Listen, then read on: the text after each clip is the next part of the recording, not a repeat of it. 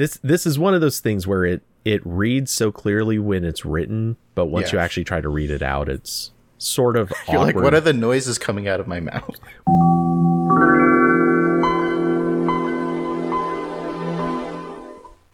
I'm Corbin here with Cody. Say hi, Cody. How's it going? Today, we're going to do the first of a series of episodes called The Road to OS X, where we're going to look at the very long-winded road Apple took to release Mac OS X, which was its modern operating system that was finally released in 2001. But the story goes all the way back to the 80s. Almost every computer story somehow does. Yeah, this took a very long time. And this period is very well documented between books written by people who knew about what was going on inside of Apple and everything that Apple and the companies they were working with were announcing at the time. I believe most of the stories, I'll have a link to all of the sources in the description for this podcast, but a lot of it just came from like Computer World articles. So this is well documented, but it doesn't seem to be talked about a lot. I know why, because in the end none of it mattered.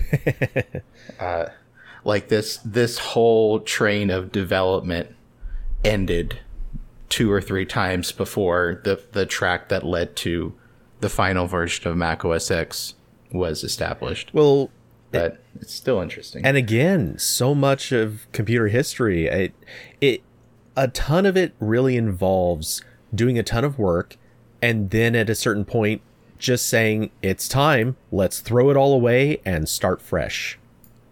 Or we'll find something that somebody else built and we'll build on top of it. Yeah. Yes, starting over is the theme of Apple in the 90s. It really is. We're starting over. Oh, no, we got to start over again. Start over again. Now we're good. This story starts actually with the release of the first Macintosh. Cody, how familiar are you with the first Mac? I know I have seen them, and I'm pretty sure I used an original version or fairly original model when I was in school.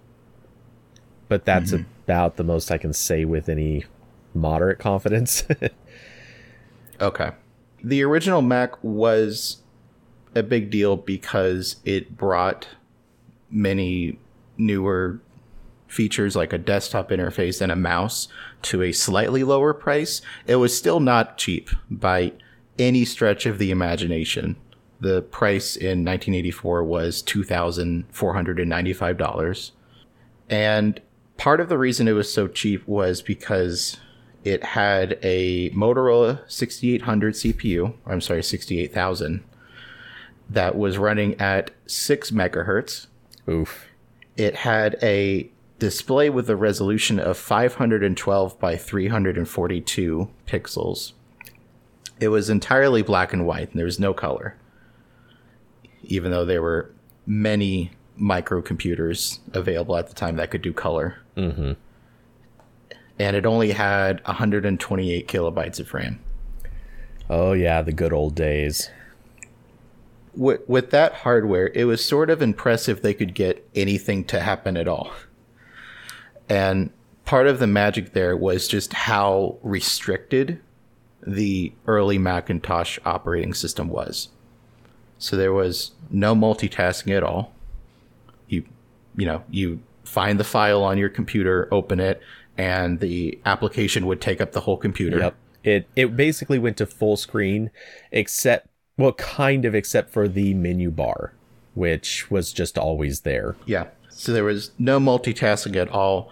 Apple did get around this a little bit with these sort of micro applications like the calculator. I think there was a clock too, where they could run at the same time as desktop applications, but they were very limited because they were programmed basically using the driver model So they could run at the same time as applications because they were technically drivers. Yeah, that's to be fair, that's not too different than what happened with DOS, where they had TSRs, terminate and stay resident apps. Right.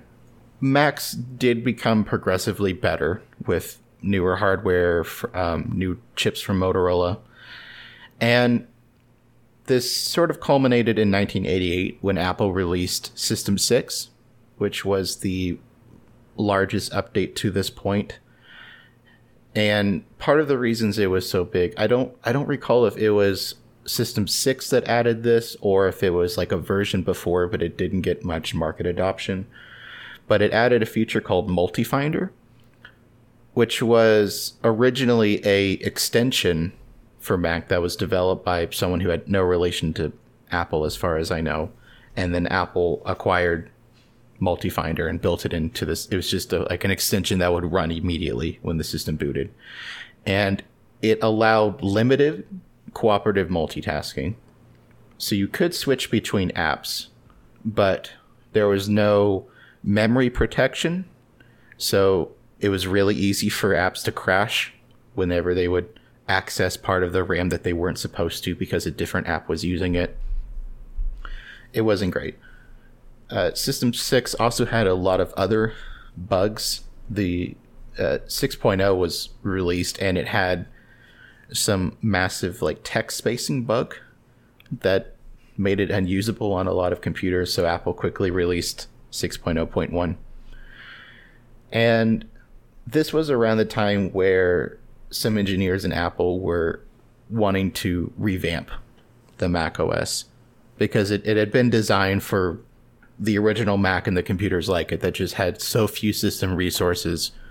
Around this time, a software engineering team formed inside of Apple. Some of the people on the team were Eric Ringwald, which sounds like someone from Harry Potter, but he worked at a PC manufacturer before Apple, and then after this whole thing went down, he joined B Inc., which will come up later. And right now he's the chief enterprise architect at PayPal.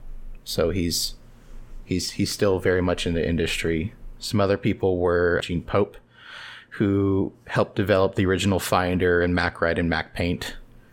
And after all this happened, he went to go work at Quark and then Amazon.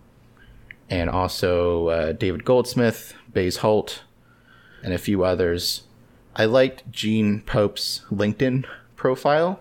I checked what he was up to while I was researching this, and he describes working for Apple, like this is his description of what he worked on.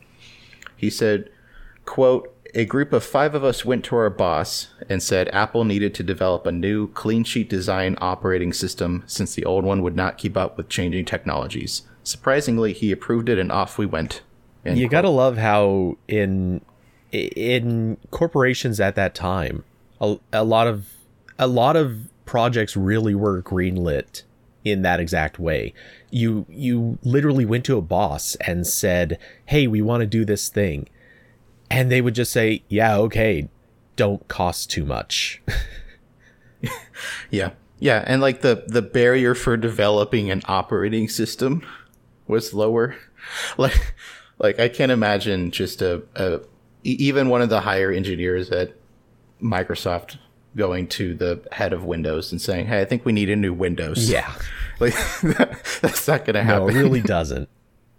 This team of engineers sort of went on a trip and they sorted the ideas they wanted to integrate into the Mac platform. Supposedly, the story goes that they wrote ideas that could be implemented on the current Mac OS on blue index cards. And then the ideas that would require more in-depth changes or just a new core entirely were written on pink cards. And then they also had a couple features that were just really out there, and they wrote them on red cards, supposedly because they were, quote, pinker than pink, quote. So like on the blue cards that they could put into the current Mac OS, they had things like good color support, better multitasking. You know, couldn't go all the way, but you could do something there. And then on the pink cards, it was stuff like preemptive multitasking, new kernel, that kind of stuff. And they set out to launch something in 2 years. And the pink project started to focus on some concepts that were a little bit newer at the time, like object-oriented programming and memory protection, internationalization, better graphics, those sorts of improvements. And they started working on a new microkernel called Opus, which was designed for the same Motorola 68K chips that Apple was using in Macs at the time. By 1989, which was the original intended ship date, the Pink project had sort of grown out of control. They only had a partially functional beta that only had a few new things compared to what the Mac OS was already doing. They had 100 engineers working on the project. This sort of pattern comes up time and time again with other projects at Apple and the operating systems that would come after this, where there's just not any management going on. So the engineers are sort of working on what they want to work on. And there's no one to say, okay, let's save that for 2.0. Let's save that for next year, buddy. Apple Vice President Ed Bierce was placed in charge. And this is someone who had previously worked on the Apple II, the Mac Portable, and Apple Talk. So he was, he had a good track record. And after Apple, he would eventually go on to work at Silicon Graphics and Solar Junction. But he was very protective of the Pink project. And he very often would not let anyone else, including people inside of Apple, look at what they were working on. This led to another problem, which was the Pink team ended up duplicating many of the same features and technologies that other parts of Apple were working on. So like one of the things that the Mac, the team working on the current Mac operating system was doing was a new graphics library called QuickDraw GX. And the Pink team essentially just made their own version of that because no one was talking to each other. Mm-hmm. So not great. Another example of this was around this time, Apple was considering working on a RISC-based computer, and the project was called Jaguar. The head of that division, Hugh Martin, wanted to use this new operating system that the Pink team was working on, but he was blocked from looking at it. And it was only when he went to the Apple CEO at the time, which was John Sculley, and said, hey, can I please look at what these guys are doing? Then he was granted access. At which, of course, he would only be able to know to ask that once he actually knows the project exists, which a lot of times they wouldn't even know that much. The funny thing about this, too, is Microsoft used to do this same sort of thing, except in Microsoft's case, they would very intentionally pit two different teams against each other. It was very much, all right, we're gonna send this team off to make a product or a library or some core functionality, and then they would send a completely separate team to go do basically the same thing. They might frame it differently. They might tell them it's going to be used somewhere else, and depending on which team produced something that they like, they would use that product. And then the other team's work would usually, it might get shelved. It might get repurposed. They might just be told, you know what, keep working on it. You never know what might come out of this. But yeah, we're not actually going to use that. Thanks. All this is going on. Pink was actually demonstrated to IBM in April of 1991 because they wanted to maybe sell PCs with running it. And then in October 1991, something big happens that changes the course of several companies and projects, including this. And it's when Apple enters a partnership with IBM and Motorola to create what was called the AIM Alliance. And the goal with this partnership was basically to combat the rise of Intel and Microsoft working together, or Wintel for short, because this was the time when Windows was really starting to take off and Windows, or at least the consumer version of Windows, only ran on Intel-based systems or clones of Intel systems. These three companies joined up. The partnership has a lot of parts to it. One of the components of the agreement is that Motorola gets a permanent license to the Mac operating system. So, during this time, Apple is selling the Mac OS to companies that want to make Mac clones. They're, Macs that are being sold that aren't manufactured by Apple. Yeah, that was a short-lived project. Yeah, there's some funny business there that might even get an episode of its own, because there was some wild stuff happening, especially when other companies were building better Macs than Apple. Yeah, there were some famous examples of that. I know. I don't know too much about them individually, but Apple really, really got shown up by some of its partner competitors, I guess would be the word. Yeah. Right. When Motorola could license the Mac OS, that was mostly for clones. So if I'm a company who wants to produce Macintosh clones, instead of going to Motorola or IBM for the motherboard and the CPU and other components, and then I got to go to Apple to get the OS, I can just go to Motorola and they can give me the motherboard, the CPU, and the OS license. The main product of this alliance is a company called Taligent, which is spun off from the Pink team inside of Apple. Taligent has 3 products that they start working on. The first one is the Taligent Application Environment, or TAE, or TAL-AE. It was spelled in a couple reports. This is the C++ environment for creating software that would run on the operating system. But it was separated in a way where the environment could be ported to Windows. It could be ported to Windows NT. It could run on the operating systems that IBM was working on at the time. They had some stuff that was mostly just used in corporate environments. So I guess a little bit like Java, maybe. The second product, which I don't know how this is separate, it was the Taligent Developer Environment, or TAL-DE, which was the tool set to make these modern applications. So it was like project database, debugger, versioning control. A lot of times what you're going to find, and this is still true today, they build the tool chain very separately from the runtimes.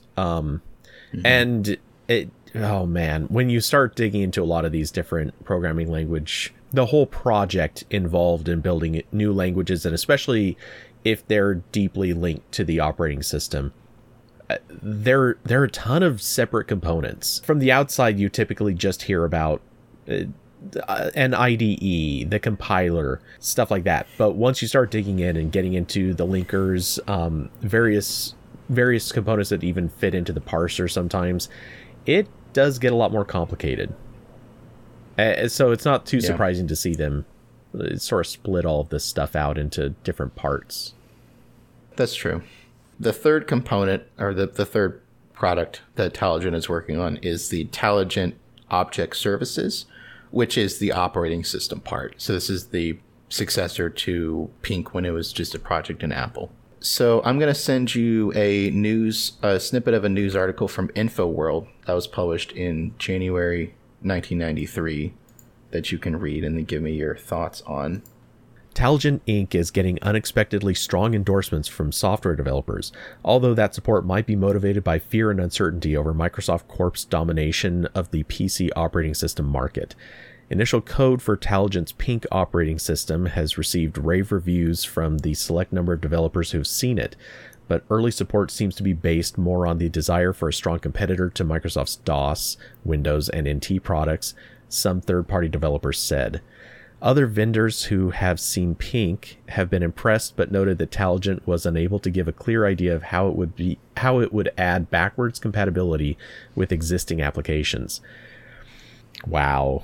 This quote stands out very... It stands out for a couple of reasons. First, the select number of developers who've seen it. It's interesting because they're being secretive at a time when being secretive about this stuff wasn't that common. And I'm kind of wondering maybe why they were trying to limit this. Also, I was around for this, but not necessarily aware enough of it. The narrative about basically fear of Microsoft taking over. It's interesting how much that is like the dominating message here. Yeah. It stands out so much because obviously, you know, as a competitor to Microsoft, Apple's going to be thinking so much about that competition and what they can bring that's going to attract both developers and users. This almost speaks in that way of saying, hey, here's the thing, it's terrible. We're offering something else. Some people think it's really good. Yeah. Like, it doesn't have that, no, seriously, this is awesome sound to it. It just has there are people who like it. We're sure of it. Right. We swear. And also, this is still in that period where you can see Microsoft is ramping up to control everything, but it's not there quite yet. Yeah. That's always the thought in my mind when I'm reading these old articles, where it's like, that's funny they're talking about this in like the abstract. So Taligent's generally off to a good start here. And in early 1994, HP becomes Taligent's third major investor after Apple and IBM. And the first testing release of the application environment, so that's the layer that developers would make apps for, goes out in June of 1994, and it is available only on IBM AIX and IBM OS2. So not really anything that normal people are using at the time. No kidding. One developer working at American Express said, quote, "We are almost overwhelmed by the complexity of it. I don't know if the typical corporate developer is going to be able to assimilate this into their shop." Quote. Oh my God.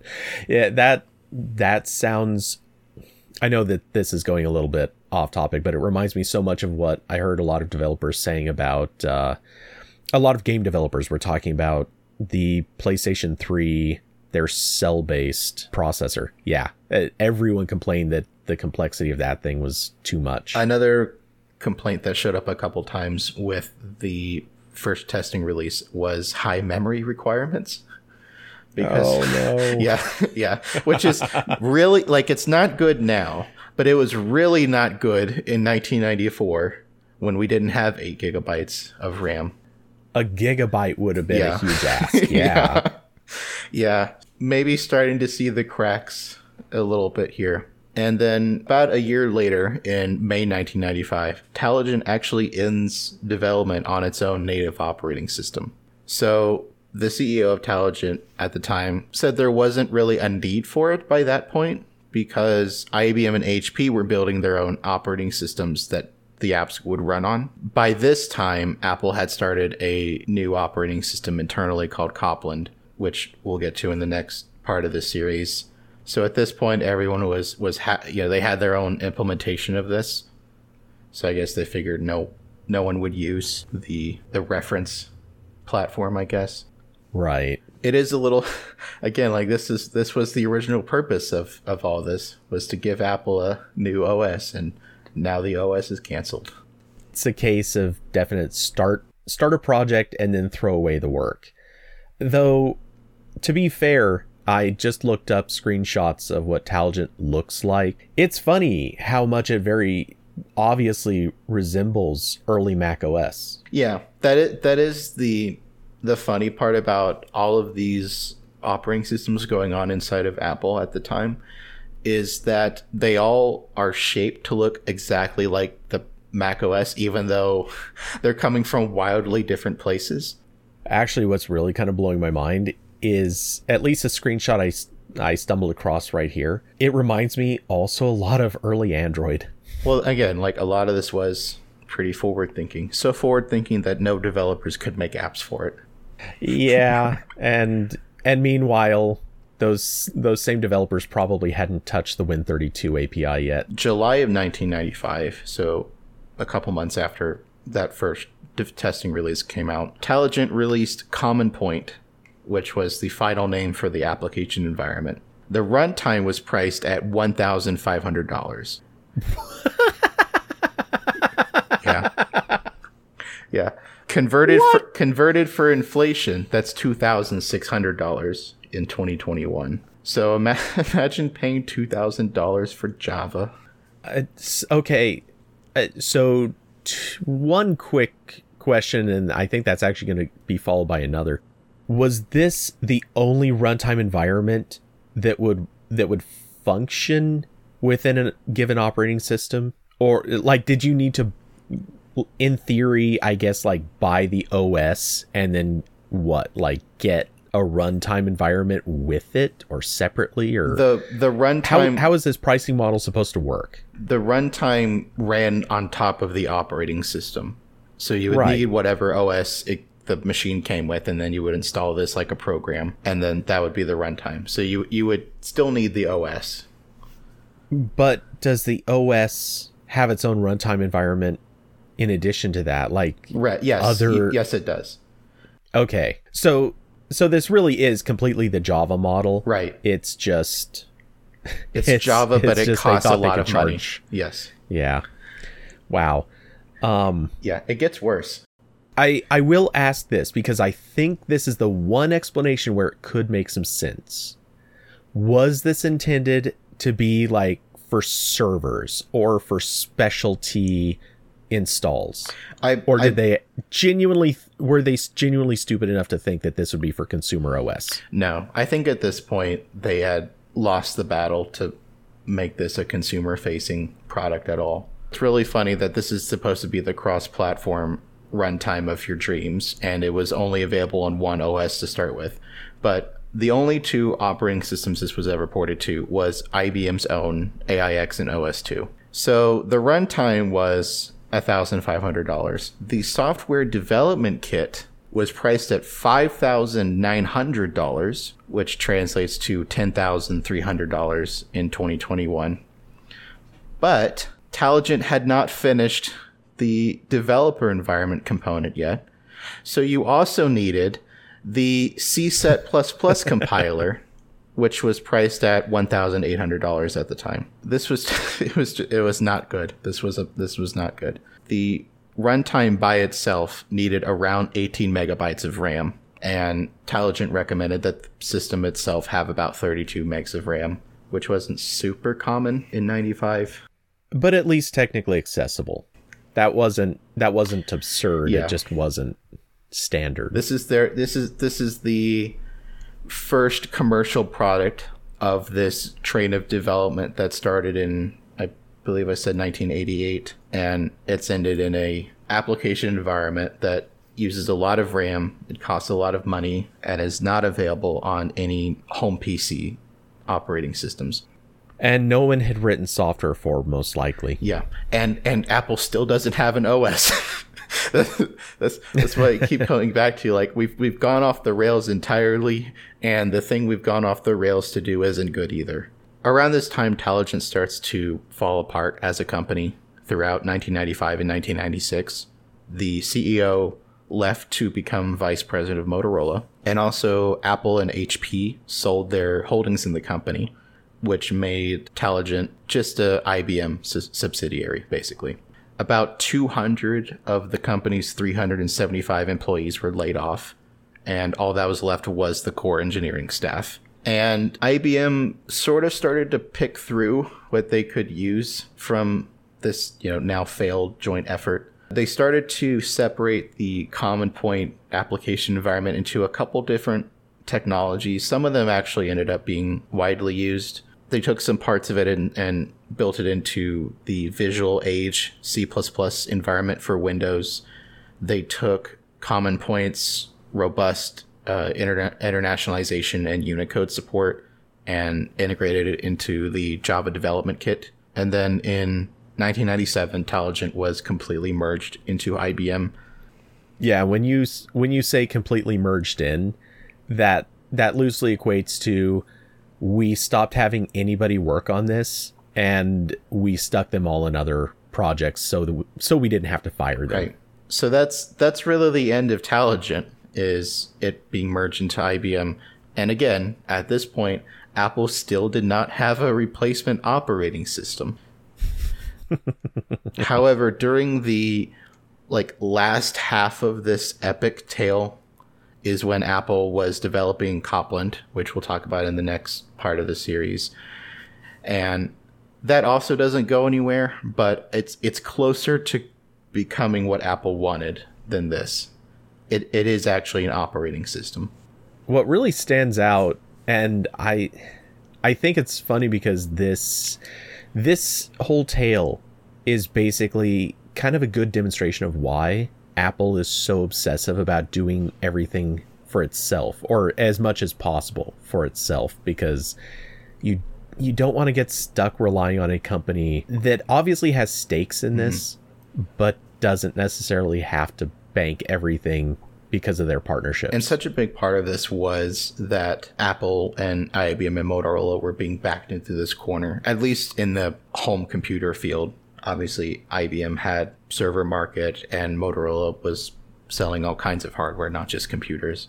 And they just felt so threatened that I think they probably made some poor decisions along the way that they wouldn't have made if they felt that Microsoft was going to... I mean, obviously, this whole endeavor was because Microsoft and Intel were becoming so powerful.